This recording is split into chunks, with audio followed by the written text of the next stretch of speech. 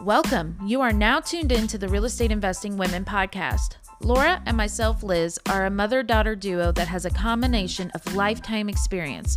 With Laura having over 35 years of experience in the business, and I came in a little over 7 years ago with a more modern and virtual approach to investing. Combined, we create a winning formula. We are dedicated to empowering women as they start or scale their own real estate investing journey. We offer a supportive community of like-minded women, up-to-date training and strategies, and showing you how to build a real estate investing business of your dreams around your lifestyle. We are going to share with you the real deal and real-life experiences as it comes to real estate investing. Listen in, and today we will address a specific topic and answer your burning real estate questions. Be sure to email in your questions to be featured at questions@realestateinvestingwomen.com. Let's get started.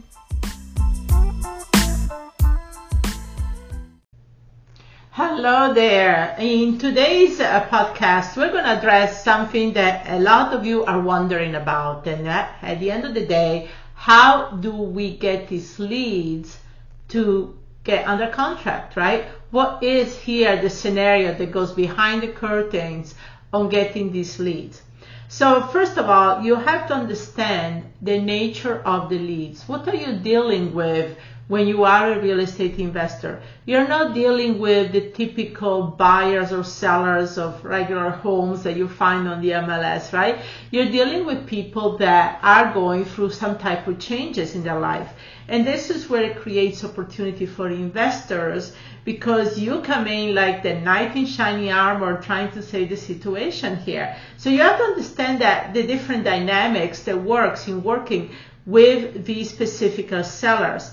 They have to be, number one, they have to be motivated. And this is what we're going to go into, what I call the 3 pillars of profitable sellers leads.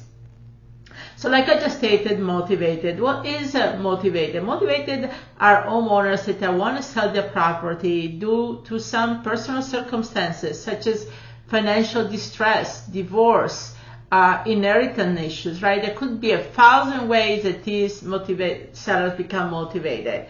One of the ways is, that's why it's very important that you have a conversation with them. That's the first thing you should be doing, is that why are they trying to sell? Are they trying to just fish the market to see how much they can get for their property? Or are they in a situation where they will welcome offers? They want to really get something happening as quickly as possible. So that's the first thing you have to find out, because if a seller is not motivated, right? If they're just out there to ask more than what the property is worth, if you're just trying to fish the market, those are not the people you want to work with, right? So you want to work with people that are going through some type of changes. Because I see a lot of people wasting their time with these investors. They're just fishing the market. They're not really wanting what they know yet. So understanding the motivated seller and working specifically with those is going to save you a lot of aggravation. Now, the other thing is going to bring me to distressed properties. Now, I want to make a distinction here, right? Sometimes the property can be totally fine, but the seller is distressed, motivated, right? Or sometimes the property does need work and the seller is not motivated. So the ideal combination is to find distressed properties with distressed sellers, right? Motivated sellers. But that doesn't always happen that way. So that's the thing you say, distressed property. Properties that need work, right? That need some renovations. There is something there that shows you that are facing foreclosure, or they need work to be done in order to be marketable. However, if you don't find a motivated seller attached to these properties, right, you have to educate the seller. Look, I understand that you want as much as your neighbor across the street house, but their house was totally fixed up. Yours is not. So, a lot of time you have to do a little more education process with sellers of distressed properties that are not distressed themselves. They're not motivated, right? So you understand the issue here.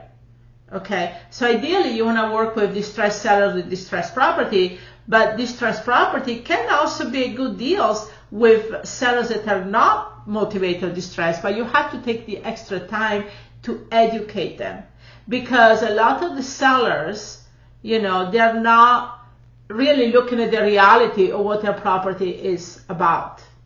Okay, they don't see that their property is probably not as nice as the guy across the street that sold for quite a bit more. And so you have to really do it, and those usually need a little more nurturing, following up, and so forth, but they're still viable. Now, the third pillar is absentee owners. These are people that don't live in the property. Now, there could be a variety of reasons here. They probably inherited the property. It could be a second home, a vacant property. It could be, something that they wanted to get around to, but they never got to it to fix it up, so it sits in a vacant. So again, there could be a variety of reasons. One thing I always say in real estate is don't second guess yourself. Don't second guess, why is this? Or, real estate, honestly, is one of those business that too good to be true is actually true sometimes. Okay? You run across the stuff, it's like, there must be a catch here. It's too good to be true. Really not. There really is kind of the perfect situation for you as an investor to come in. Okay, so don't second guess it, because in real estate, like I said, it's kind of the exception to the rule here. So absentee owner, how do you approach him? Again, a lot of time, first of all, I always say, don't think that everybody wants to be in real estate like you. A lot of people, stumble into situation, walk in situation, they inherit the property, they look at the real estate as a burden. They look at the real estate as something that is costing them money. They have to pay taxes. They have to maintain it. They don't even want this house, right? So then you have the absentee that for different circumstances, they haven't got around to it. Or maybe they're renting it out, right? And they just, they're okay with it, but sure, if they get a chunk of money, they would love to let the property sell. So you want to target the absentee owner. So now that takes us to say, okay, this sounds great. I understand the motivated sellers, the distressed properties, the absentee owner, but how do I find these people? So some of the best way is, one of them, the best ways that I say anybody can do here from wherever you are, is driving for dollars. Driving for dollars is, back in the days, it was called farming, right? You physically get in your car and drive. Or I had actually a student that bought an electric scooter, if you want to save on gas, and we just scooter around the neighborhood. And the other thing is about scooter, well, granted, this was in Miami, so the weather is always nice. But one of the things is about scooter, he said it gives him really in close contact with the people. So it was easy for him to stop, put your foot on the ground, and just talk to the guy cutting the grass or the one walking the dog and stuff like that, right? Because he's already outside. He doesn't intimidate anybody by, stopping the car, getting out of the car, and so forth. So some thought there, right? Maybe scooting for dollars could be a good one. But going out there and really looking at your neighborhood, just be curious. Or some neighborhood that you feel like, is going through some type of transformation. I remember one time I was driving around with a group of students out in the South Chicago area, and we started writing down these homes going through, and there was a lot of changes. They were building a Whole Foods stores. They were putting a Bank of America around the corner. So there is going to be changes, positive changes, but the neighborhood didn't quite catch up with that yet. But if Whole Foods and Bank of America are going to put their businesses there, they know something that we don't, right? Because they do their research. So I told the students, I was like, you know what? Just send a mailing. Just do something and blanket this whole neighborhood because there is something going on. And sure enough, within a couple of years, we saw big changes there. So that's the thing that you want to do, right? Driving for dollars gets you in touch with what is going on that you cannot see by sitting by a computer and doing work, because even Google Earth or anything is not as updated. So driving for dollars is a great strategy. A second one is evictions, right? Think about it. If you want to look for quote unquote tired landlords, most of the easiest way to find tired landlords is the ones that obviously are going to file an eviction. And maybe they don't want to deal with this property anymore. They're just tired of it. They're just tired of these tenants, right? Again, not everybody wants to be in real estate. So evictions is also a great source. And how do you find evictions? Well, you can't really buy lists. I haven't seen, honestly, any good list out there that you can purchase online. But it's easy enough for you to find out where the evictions are filed and get them straight from the horse's mouth, from that office. And then we have PPC, which is pay per click ads, with Facebook and Google. The only thing is when you do PPC, honestly, this is not for the beginner. You need to have a little bit of a budget. You need to have an infrastructure to take care of these leads coming in. And when I say infrastructure, it needs to be 24/7. So, if you get leads coming in, but you can get in only 30 minutes, an hour in the evening, or you don't want to work on weekends, that's not good for you. So you need to have infrastructure of somebody, an assistant or somebody that can get to these leads right away, because these leads come in, but then if I don't get a response, they move on to something else. And whoever responds first is going to get that. A lot of the time, like you see, I don't know if you have ever hired somebody on like Thumbtack or one of these places, right? As soon as you start looking for somebody, boom, you get 10 messages, because they know that the speed of how they reply to you is probably going to make a difference if I get hired or not. And that's the same thing for pay-per-click. So you have to be really understanding how this works. And so you have to have the right infrastructure and budget, because it takes 2 to 3 months for you to really build a funnel that's going to make a difference, that you're going to make money from, right? So that's the thing that people don't understand. I think they're going to put a bunch of money into ads this week. Oh, I'm not seeing a return, I'm going to quit.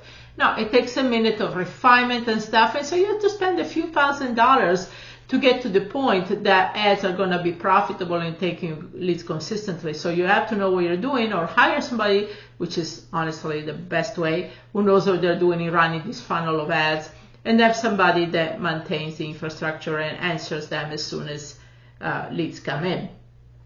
But this is how you get these leads from really being out there in the world to really converting into something that you can use, that you can go ahead and write contracts on and move on. So just if you master one of these things, if you understand the concept here, motivated seller with distressed property, absentee owner, and then how you find them, and maybe Driving for Dollars, evictions, or PPC, if you just do one of these things from the category, you will be successful. These are low-hanging fruits that anybody can do starting today. So hopefully this was helpful. We also give you some PDFs and our material here, so make sure you join our Facebook group, and I look forward to getting to give you a lot more content and tidbits of information. And thanks for listening to this podcast. Take care.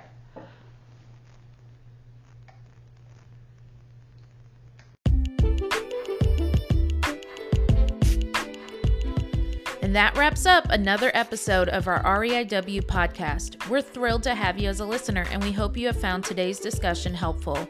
If you're looking to take things to the next level or just get started in investing, consider following us on our social media. We are on YouTube, Instagram, Facebook, LinkedIn, Twitter, you name it, at Real Estate Investing Women, or check out our website at www.realestateinvestingwomen.com. Talk to you soon.